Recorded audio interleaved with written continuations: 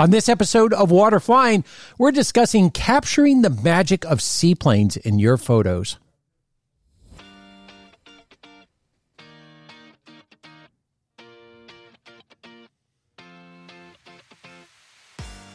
You are listening to Water Flying, a show dedicated to all things seaplanes.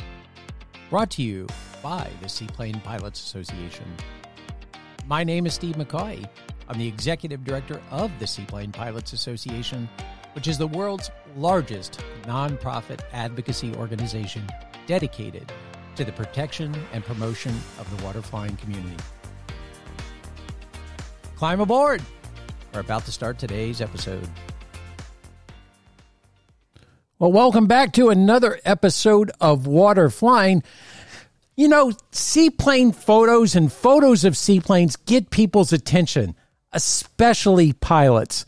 And if you look at any collection of AOPA Pilot or EAA Sport Aviation magazines, you'll be amazed at how many cover images and stories feature seaplanes. And that's for good reason, because they're just so darn popular. And of course, we here at the Seaplane Pilots Association publish Water Flying Magazine, the only magazine dedicated to seaplanes. So we are more than aware of the popularity of seaplanes in photos and photos of seaplanes. So today, I'm so happy to be joined by my good friend and editor of Water Flying Magazine, Mr. Mark Twombly, to discuss what makes a good seaplane image, how to take a good seaplane image, and even how to get it featured in Water Flying Magazine, the Seaplane Pilots Association annual seaplane calendar, in our website, and all the other areas where we use photos that are submitted to us by our members and the general public. So, Mark, thank you for joining us today. Let's talk photos. Hey, Steve. How are you this fine day? Oh, we are wonderful. It is a beautiful day. We should be out actually shooting what we're talking about today. We have a couple of stories we need photos for right now. We should. It's a beautiful sunny day here in Southwest Florida. Yeah, we should be on the water. Well, we're going to try to correct that next week if the winds and conditions work with us, because we have a story that we didn't publish in the last issue, I know, because we specifically need photos for it. So, and big hats off to you, Mark, because I have to tell you, it's been, you and I have worked together on the magazine for about 20 years now, which is hard to believe. But the maturity and the way that the magazine, the look and the feel and the aesthetically, just how incredible the photos have been in Water Flying Magazine. It's been a wonderful progression watching these photos get better and better, which really elevates the magazine. Well, thanks, Steve. But I got to say, unlike the other big aviation publications, Water Flying is produced, the content is, the vast majority of it is from our members. It's contributed stories and photos. And I'm always amazed and just really proud that people send us good writing and good photos. It's not so easy, but members come through all the time with really good stuff. And that makes our job easier, of course. And it's why we're here today talking about how members can, capture the magic of seaplanes and have it published in the magazine and elsewhere, website, calendar, and so on. Yeah. Well, I have to tell you, I don't know if people realize that is a major difference between us and, say, AOPA or EAA, is that, again, most of our stories are submitted by members and by the general public, as are the photos. And I'm looking at the Jan-Feb issue of the 2023 Jan-Feb issue right now with a great photo, again, taken by a member who's a regular contributor. So I think this is a great topic to discuss today, because we already have a lot of members taking spectacular photos. Yes, we do. And that cover picture that you're referring to, if people look at their print magazine or digital issue online. That photo was submitted as an entry on our annual calendar, Christopher Duffel, and he had submitted other photos, so one of which we chose for the calendar. This one I looked at and I said, that is just gorgeous. It's a perfect little beach in Washington State. And so we wanted to use it on the cover, and we did. And it's just an example of, first of all, the quality we get, and second, how we can use good member photos. Yeah, absolutely. So let's talk about this. There's a lot of different things that go into a good photo of a seaplane, things that we look for, but also there's many things to consider. And I think one of them is the aesthetic that really comes out for you and I is, what's the aesthetic of the shot? And you want to kind of elaborate on that a little bit? Sure. When you talk about taking a photo, whether it's, with a camera, single lens reflex camera, a mobile phone, whatever, you've got the aesthetic. What goes into the photo? What's it showing? You have the technical, how it's done, the things you need to consider, and then a few other things to think about. On the aesthetic, there's a number of settings that make for a good seaplane photo. You have a static shot, and this typically, this is most of the photos we get that are submitted by members for obvious reasons. Someone has a seaplane, they're proud of it, say it's at the dock and it's a beautiful sunrise or sunset or fog or whatever, and it's just a wonderful scene they're looking at, and they take a photo and send it to us. There's we'll call it water-to-water shot. So there's the static. Then the rest are motion shots, one of which would be a seaplane in action on the water, photo taken from a dock, a beach, another airplane, maybe a boat. There's an air-to-air shot, a photo taken from one airplane of another in flight. And then there's photos that are taken from the cabin of the airplane. Maybe the pilot shoots while flying, or a passenger in the front seat, or whatever. So those are kind of the different settings that come into play when you're taking a seaplane photo. And each one's different in terms of, how you frame the shot, the lighting, some technical issues like shutter speed and so on. We use all of those different types of settings for a variety of reasons. It could be to illustrate a specific topic. For instance, if we have a story on rough water operations, taking off, landing in rough water, we want to illustrate that. So we want a picture of obviously rough water. Not easy to come by. Yeah, I know that when we, whether it's using photos that we need for a particular story in the magazine, or even doing safety seminars or our advocacy, a lot of times we're looking for a very specific photo. And rough water was one that you and I identified that we just don't get a lot of photos of seaplanes operating in rough water, maybe because there's fewer of them operating in rough water, and or we're just not getting those kind of photos submitted to us. And there are times when you do need a very specific photo like that. Yeah, lots of reasons why they're hard to come by. Certainly because, as you say, not too many seaplanes fly in rough water. It's supposed to be fun, and rough water isn't so fun. Second, so how is it going to be shot? Is it someone on the shore taking a picture of a seaplane landing or taking off in rough water? Typically, that's the case, but you have to be there. Is the airplane too far away? Is the airplane right. too far away from the shoreline under those right. conditions? Right. So, just the logistics for something like that can be very difficult. Same with, say, a confined area takeoff and those sorts of things. Pretty difficult. So often I come upon those photos almost, just culling through ones we've received, ones I've taken in the past. I try to shoot, say at AirVenture, go out to the seaplane base.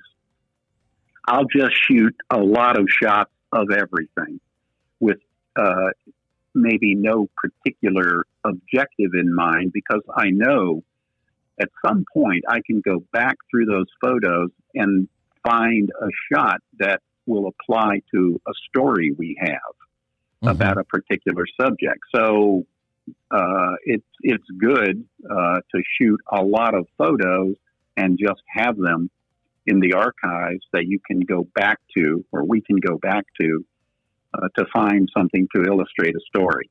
So may not, be the case where a member is going to be shooting hundreds of photos just to build up a library that he or she is going to send us. That's typically not the case. We're really talking about sending a photo in for, let's call it snaps on the back page of the magazine, your seaplane or a friend's or whatever, something that you submit for the annual calendar, maybe a nice shot that you'd like to see on the website, that kind of thing. That's typically what we get. So let's just talk about, go ahead. Well, I was just going to add, there's also things when we talk about these different conditions, a lot of times it may be a morning that's unflyable because of fog, and yet that can create some pretty spectacular opportunities for getting dewdrops on an aircraft, on the fabric or on the windshields. Those environmental conditions can really do something spectacular, or even a fresh snowfall where, again, it might not be flyable, but there might be a really interesting scene going on. So I would, really encourage people to think about the environmental conditions, because while it may not be a good flying condition, a thunderstorm or, there's all kinds of different environmental aspects that could really produce some pretty amazing photos. So think about taking advantage of those mornings where you might not be able to fly or where the airplanes aren't in motion, but there might be little detail things going on with, again, the dewdrops on it or some snow or, other things that are going on, sunrise, sunset, things like that. Right. Those kinds of shots where it's something different and maybe a reflective moment. I do call those environmental shots, where the airplane exists in a much larger environment. And incorporating that can make for a very interesting photo. I especially like air-to-air photos where the airplane is small and the world it's flying in, its surroundings are prominent, and so the airplane is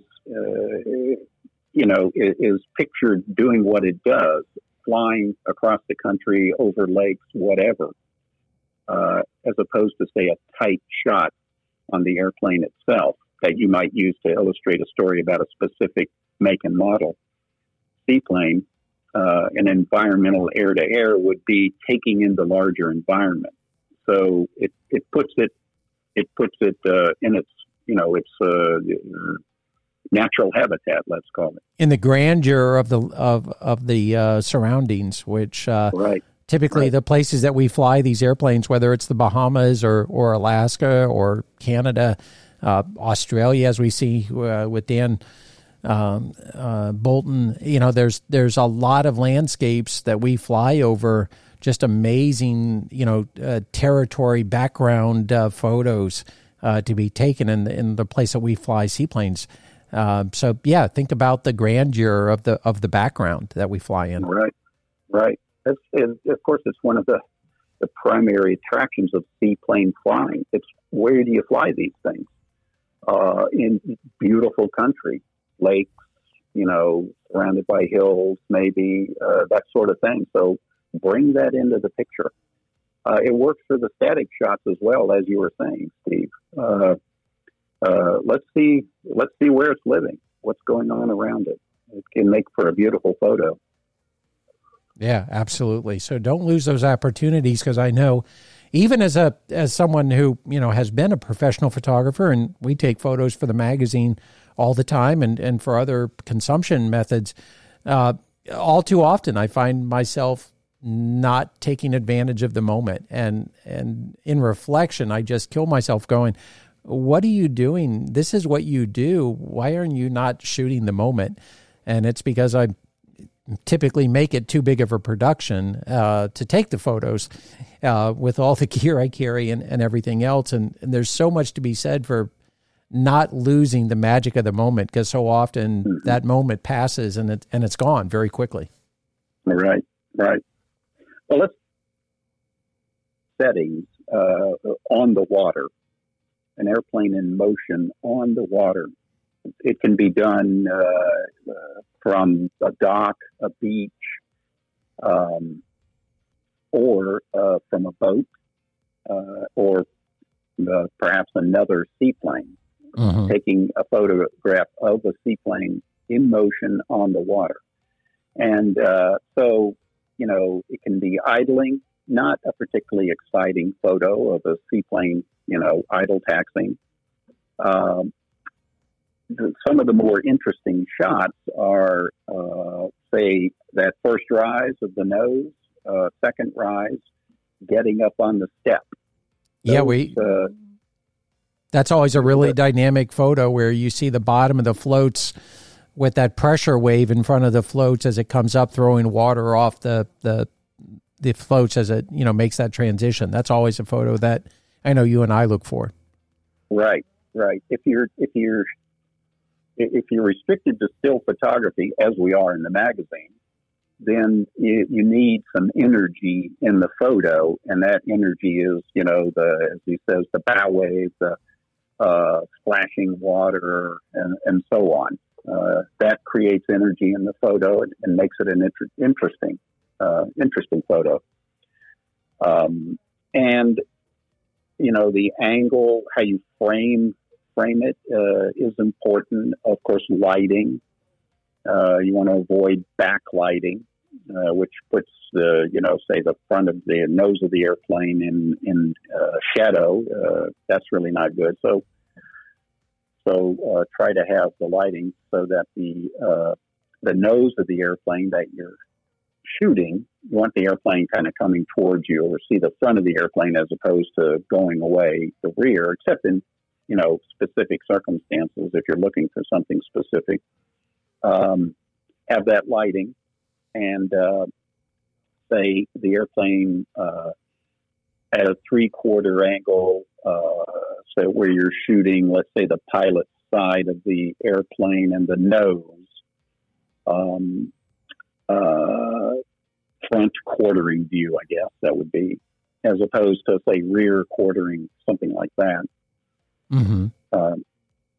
What else on the water shot? High or low shot also. Are you shooting from maybe an elevated dock, or getting the camera, whether it's your iPhone or a camera, really down close to the water, looking up at the airplane, which makes it kind of more imposing and more dramatic in a lot of ways. So you get more of the environment. I think one of the photos we just took in Lake Winnipesaukee, we were up on the owner's house, looking down on the aircraft and across the lake and the mountains. So that was an example of an elevated shot working very well. But I know I spent a whole morning also crawling around at the deck of the float level, looking up at the airplanes as well, at the shoreline with the airplanes in the foreground and the shoreline and the owner's house in the background, because that was so dramatic. So it works both ways. Yeah. A shot high or low does it's different, and it does stand. They do stand out for sure. Good. Mm-hmm. I usually when I'm taking photographs of people with their seaplanes, I always take what I call the hero shot, which is I get down as low as I possibly can and shoot up. Of course, with the arms crossed in the hero pose. Yeah, the hero pilot pose, yeah. Right. Joe Pilot. Certainly, I've taken many photos like that of you, Steve, right? Only if my thumbs are up. Yeah, I think you insist on it. Kind of the little trademark thing that we try to at least get one photo with either myself or everyone in the photo with their thumbs up. And right. Again, big smiles and emotion. I think that goes, that kind of plays into the next part of the discussion, which is capturing the emotion, because, seaplanes do evoke a lot of emotion. So whether it's someone flying a seaplane for the first time, or you're just getting, debarking a seaplane after an amazing flight through the wilderness or whatever the setting is, generally people, when they disembark, that's a great time to capture people shots with the seaplanes, because there's generally emotion involved in it. And that emotion generally involves a big smile or kind of a look of wonderment. Mm-hmm. Yeah, absolutely. You're right. There is a lot of emotion in seaplane flying, and people are, of course, central. And so it's great to get people in the photograph and showing some sort of emotion. Usually it's joy, something like that. Yeah, those are great. Yeah, and let's not forget their pets and animals in the photos too, because a lot of times a dog wandering out on a dock, makes a great photo. And I don't think we get enough of those, honestly. Right. Many people have pets, and a lot of them like to ride in seaplanes, yeah. And then, I think there's the whole aspect of birds and wildlife, because what resonates with that, I guess, probably more than it ever did for me before being in this position, is we need photos of wildlife and seaplanes interacting for our advocacy fights. And, I know we've been to numerous fights where, seaplanes are challenged because they're a threat to nesting bald eagles. And yet I, have photos of bald eagles eating fish on my airplane. And we just had a recent fight in Lake Winnipesaukee in New Hampshire. And one of the big things that was a pushback was our effect on loons and the perception that seaplanes were going to scare loons off of their nests. And yet, I was able to produce a photo of a U.S. Fish and Wildlife airplane, a turbine beaver, not a quiet airplane. And this was the TPE-powered beaver, the one that hangs up at Ted Stevens International now. And it is surrounded by loons in the photo. And, we use that photo for the fight, making the point that loons are not adverse to being in proximity of seaplanes, and they don't necessarily disturb them, because here is a seaplane surrounded by loons, which and the loons were just very, they weren't stressed, they weren't they were just swimming around the airplane. And so don't forget to take those compelling photos, whether it be a bear or any kind of wildlife, including birds, around the airplanes. Yeah. And that harkens back to the point about be aware, be sensitive to the scene. It may be different than what you think you want to capture, but keep your eyes open and your imagination going. And if you see, as Steve says, maybe birds around the airplane, of course, hopefully not while it's moving, or under power, take that photo, see what you get. It might be unusual and worthy of publishing. Mm-hmm. So let's talk about some of the aspects. In social media, so many people are taking vertical photos. We do need vertical photos for the cover of the magazine. But let's talk about vertical versus landscape. As the editor of the magazine, from my perspective, doing the other content we need, what are we looking for, and what are the considerations there? We use vertical on the cover, obviously. We do use them inside as well. If you look through the magazine, not every photo is horizontal landscape in the magazine. For the cover specifically, there's a dimension. It's roughly 8 by 10, the cover dimensions. And we have to consider where the masthead is going, water flying, where the blurbs are going on the cover, and where the mailing label goes. So there's a number of factors that go into deciding what photo to use and how to use it. Of course, it has to be, we'll talk about some of the technical issues here in a minute, but it has to be high enough resolution for printing on the cover as well. But the orientation in a vertical shot, the framing needs to be such that we can incorporate all of the elements on the cover into the photo and still have a high impact photo.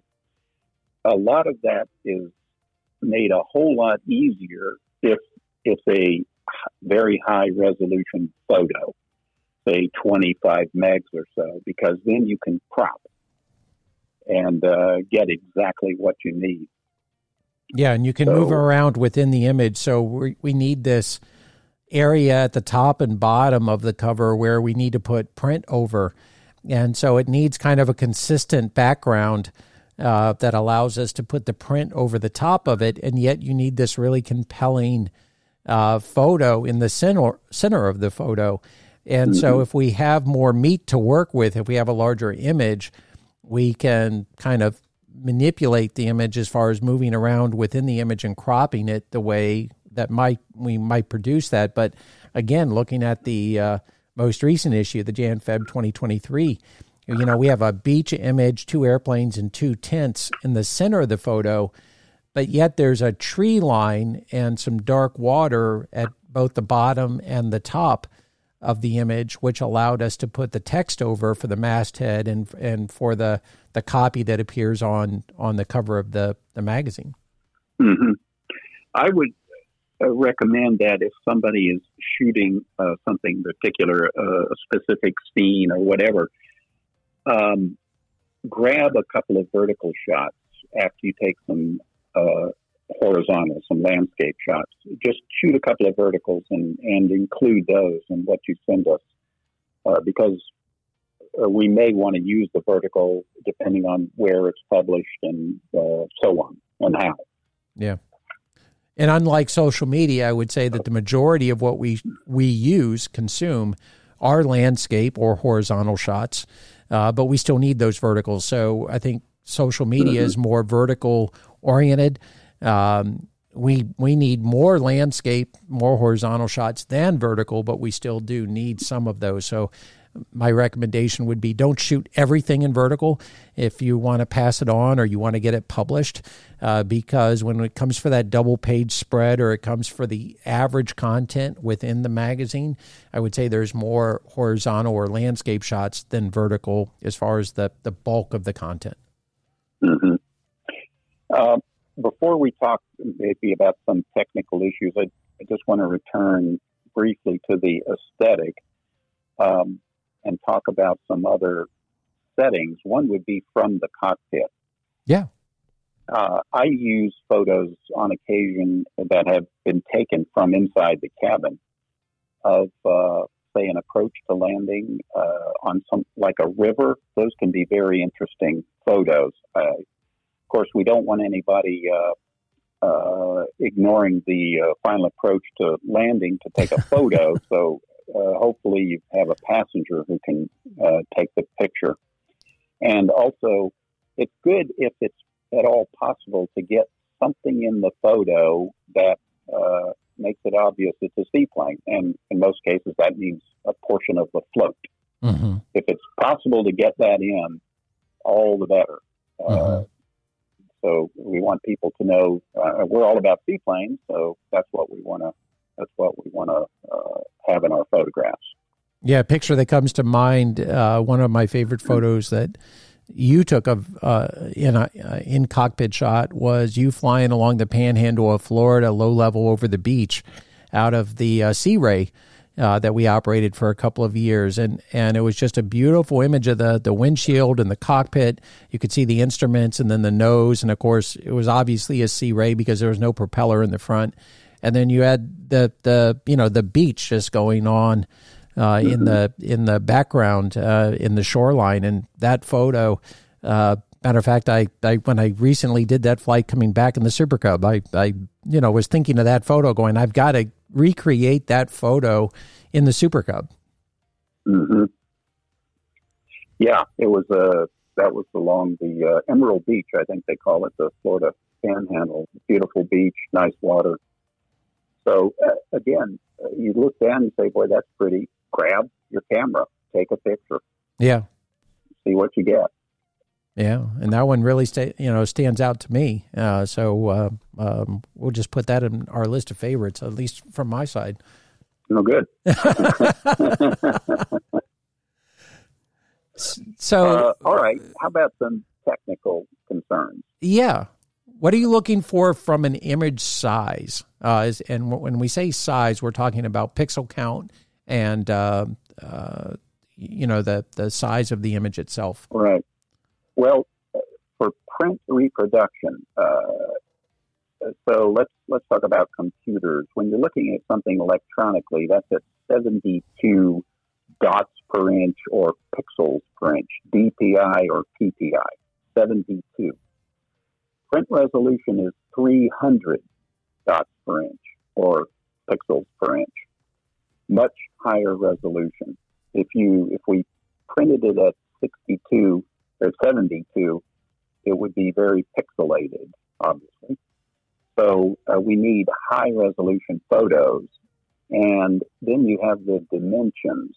So if you take, say, the cover, roughly 8 by 10, you'd need something with an image, electronic image, that is that dimension at 300 DPI or PPI. That's a pretty high resolution photo. Mm-hmm.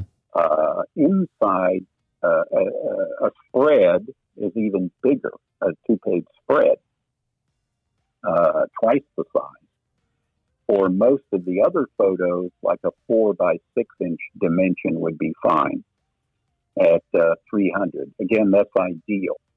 Yeah. We do work with lower resolution, but it's kind of, you get what you pay for. Yeah. Higher resolution, you're going to get much better reproduction in print, better color, sharper, everything else. Yeah. So on your iPhone or on your camera, generally there are settings of what size photos you would like to take. Always take the highest resolution or the largest file size possible. If you have the opportunity to shoot in RAW over JPEG, that gives more latitude in color and light adjustment to us. So go in and just as a kind of a default, I would say, you're never going to go back and say, I wish I would have had, if you don't have your phone or your camera set on the highest setting, you're going to find yourself taking photos that you didn't intend to take on low resolution, and then they're not going to be usable. So, from my perspective as a photographer, I would say, use that memory up in your phone, download them if you need to, or your camera. I would keep the phone or the camera at the highest resolution possible. And if you can shoot RAW, and even better, shoot JPEG and RAW, then do so, because you're going to find that you're going to take photos at that lower resolution that you really wanted to share, or that were really spectacular, that you didn't expect to be spectacular, and we won't be able to use them, or they won't be able to be used for other purposes. So, I would just keep that setting as high as possible in your phone or camera. Yes. And it's different with different mobile phones. We'll probably need to talk a little bit here about conventional cameras versus mobile phone cameras. Mm-hmm. Obviously, many people use mobile phones to take pictures because the cameras are so good these days. But it's different, even within the Apple iPhones, how to achieve the highest resolution. Mm-hmm. And like on mine, you have to go to settings, camera, and then there's you're offered high efficiency and most compatible, which doesn't mean a whole lot in terms of what does that mean in terms of the resolution. It turns out most compatible gives the highest resolution. But on a later iPhone, I don't have the latest. On the later one, you could set it to whichever setting, but when you transmit it, it will be at high resolution. So I guess I would recommend that just do a search on your particular phone model and how to achieve the highest resolution. Mm-hmm. And when you go to take your photos that you think you might want to send to us, go for that high resolution setting. Yeah. So rather than go through, many different options for many different types of phones, it's best to just do a search and you can find it right away.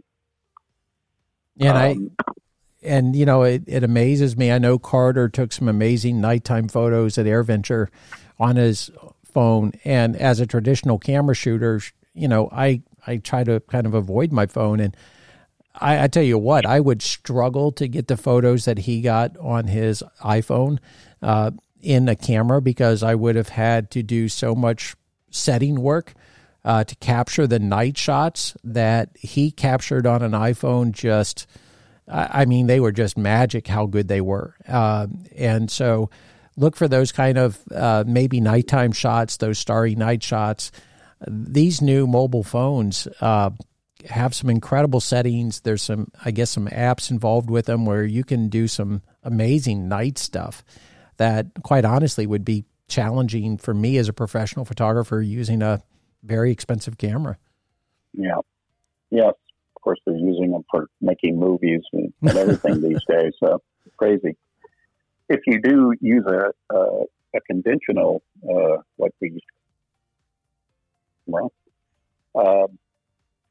that gives you a lot of flexibility in terms of your shutter speed and aperture setting, zoom lenses, and wide angle, so on. There you do have, I would say, more immediate control over how you're going to shoot the photo, the technical elements that go into the photo, without having to go back to settings and so on your mobile phone. So what would we look for in terms of, technical information? First of all, sharpness. Photo, the seaplane needs to be sharp in focus. Mm-hmm. If the engine or engines are running, the prop is turning, it's great to see a full prop disc. Mm-hmm. That can be difficult because even at say a 60 to 75% power, you have to shoot at a relatively low shutter speed to get a prop disc. Mm-hmm. Say anywhere from 60 to 200 maybe might be a sweet spot. But getting a sharp, in focus photo with the prop disc is a challenge. You have to take a lot of photos, and hope, a couple of them. What's going to come out. That. And that's right. One of the holy grails of aircraft photography, especially seaplane photography, is if you get, when we say that full disc, when the blades are not stopped and you get a nice smooth swirl where you see the disc of the blade not stopped, that's one of the holy grails of aviation photography and seaplane photography, is getting that nice swirl. And on the water, that can be difficult again because of power settings. At low power settings, you really have to slow the shutter speed down to an area that most people probably aren't capable of shooting. And so I would say at 1/25th of a second, somewhere in there.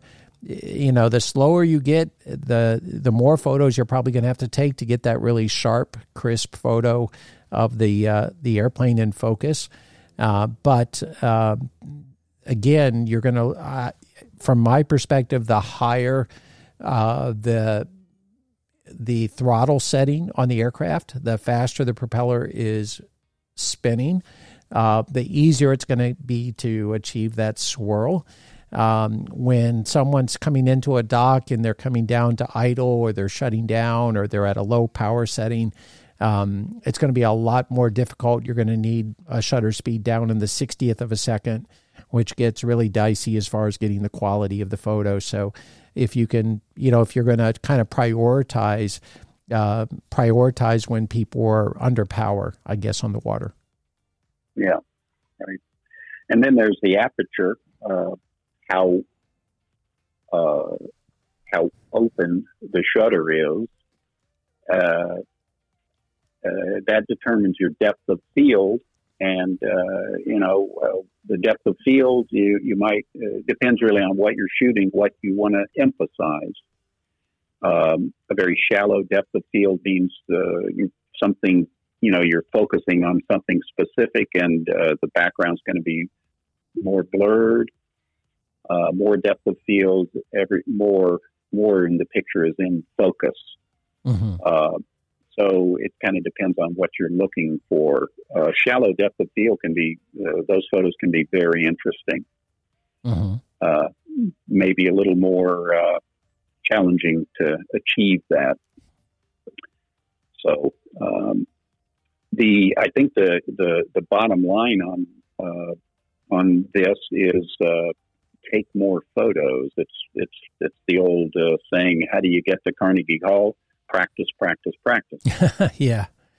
And just take more photos, see what you get, and you'll refine your technical skills and your eye. Mm-hmm. What it is you're shooting. You'll become more discerning. Your photography will improve, whether it's you're using a mobile phone or a camera.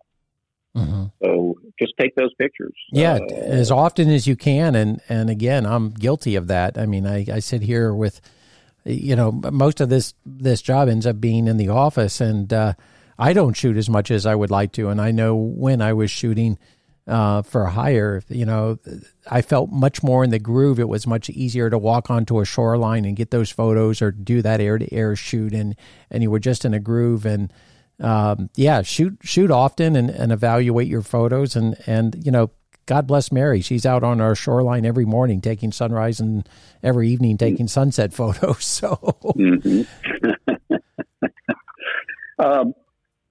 So we really encourage members to send us photos to use on the back page of the magazine, snaps. We'll use photos for stories, feature stories, technique photos, and so on. We'll use them for a cover, as we did in the current issue, if it's really an outstanding photo. Mm-hmm. We have got a call for members to submit photos for consideration for our annual calendar, printed calendar. Mm-hmm. And even if your photo isn't chosen, we have those photos. I get them, and I'll often use them for snaps or for stories. So certainly keep those coming. We'll use them on the website to illustrate a specific topic. Lots of lots of uses for photos, and we absolutely depend on members to provide those photos. We just don't have the staff to send people to go out and take photos.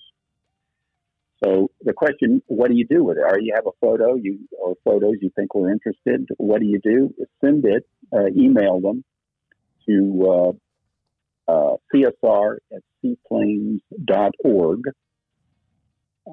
If it's something specifically for the magazine, you could also email them to me at editor@seaplanes.org.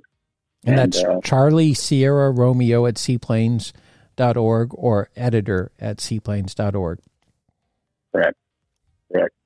Okay, that's awesome. And we need them for the website. I mean, we spent the morning going through our various websites, looking at some things we want to change up, looking at some photos that needed to be updated and copy. We were looking at a brochure earlier today that we were going to have ready for Sun and Fun, and I was looking at the photos that Carter had selected for him. And going, I wish we had a photo. The sky's not quite blue there. The background's a little bit gray. So we need photos for everything. And it's a great, most people get a great sense of reward of just seeing their photos used in a public way like that. So, we hope that you would enjoy just, seeing your photos published in the way that we use them. And, we encourage you to do so. Right. So I guess, think about, keep your eyes open, your imagination going on what would make an interesting photo. Be ready for that decisive moment, capturing a seaplane just touching down on the water or just after lifting off with water streaming from the floats or the hull. If you happen to be shooting from, you're in a seaplane or an airplane, looking down on a seaplane taking off or landing, that long wake can be very interesting. That's where you'd want maybe a wide shot rather than tight on the seaplane. Those environmental shots where it shows its element. Static shots. Interesting lighting, an interesting setting, something reflective that just captures the essence of owning and flying a seaplane. Just think about, what would make a very cool photograph to look at. Be ready, practice, take lots of photos so you can improve your skills and your eye. And send them on. Yeah. And developing those skills is more important than the equipment, I can tell you. There's a lot of people, it's easy to buy expensive equipment. That doesn't make a good photographer. The skill and the practice and developing that eye for what works and doesn't and what's interesting and not, that's the real talent. So, if you don't have professional cameras, if you're not going out and buying big money for this kind of stuff, then don't let that hold you back, because quite honestly, more of the art is in the individual and their eye taking the shot than it is in the equipment. Correct. Absolutely. So, I'd say also don't forget to look for inspiration for people that are out there that are very prolific and doing beautiful work.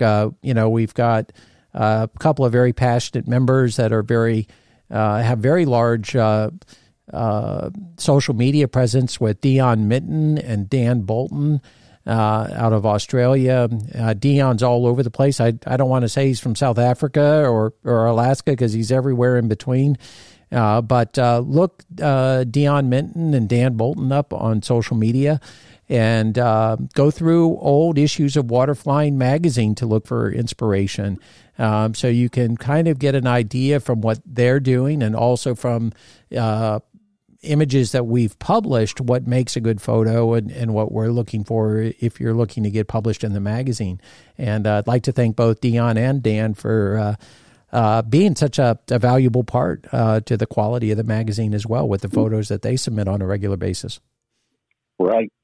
Also,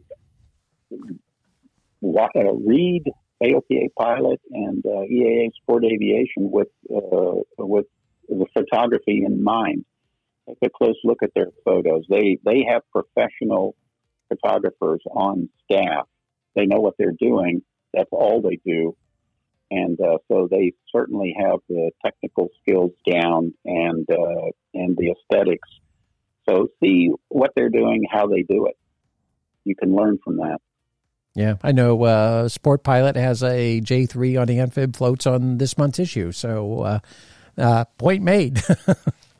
Right. So, hey, I tell you what, I hope this has been helpful to the listeners that might be looking to up their game on taking seaplane photos, or maybe haven't thought about it and preserving these moments, because those of us that are passionate about seaplanes and get the opportunity to fly them, it's important that we document it and share this, because, again, people love seeing seaplanes in photos, and the more photos that we can put out there and the more of a collective that we can get of people sending us photos for us to put out there, the better it serves the community. So I'd like to encourage everyone to take the opportunity. Mark, do you have anything before we sign off? No, I just emphasize what you said, that we depend on those member photos. We have lots of uses for them. They'll help us out. I think you'll have fun getting something published or appearing on the website. We're proud of what we produce in the way of our printed and electronic material. And so I think you can be proud also when you do get something published. Absolutely. Well, Mark Twombly, it is always a fascinating discussion when you get the two of us together. I hope that the listeners have enjoyed us talking a little bit about what we're looking for consumption when it comes to seaplane photos, but also how they may be able to enjoy taking photos of seaplanes and sharing them, and getting better photos themselves. So we hope you've enjoyed this. Please send your comments to csr@seaplanes.org if you have comments regarding the content or any suggestions. I'm going to offer, I may have to write an article on seaplane photography for the magazine, which I do with a little bit of hesitation, knowing... That was a promise. I heard that. Yeah, I might have to knock out a story for the magazine. I already owe you one for the trip around the country. Right. But I've enjoyed this conversation enough. It's really kind of inspired me to kind of go into this in a little bit more in depth. We hope you, the listeners, have enjoyed. Please share it with your friends. We thank you to the 60,000 plus listens that we've enjoyed so far on Waterflying. It's a blast doing. And until next time, please go out there and take some seaplane photos. Please share them with us. And let us know what you learned from the conversation, or show us how the conversation might have inspired a good photo that you take. And until next time, fly safe, fly often, go out there and take those seaplane photos, and we'll see you guys in a week. We are so glad you joined us today. If you like today's show, I highly encourage you to join the Seaplane Pilots Association and become a member of the largest seaplane community in the world. Members receive Waterflying, the only full-color glossy magazine dedicated to the seaplane community. And it's available in both printed and digital form. Your membership also includes access to the Water Landing Directory app, which has the Seaplane Flight School Directory and a calendar of seaplane events not only here in the United States, but around the world. The association hosts regular educational workshops, safety seminars, and gatherings for seaplane pilots and anyone with a passion for seaplanes. So look us up online at seaplanes.org, join our community, and support our mission of protecting and promoting waterflying.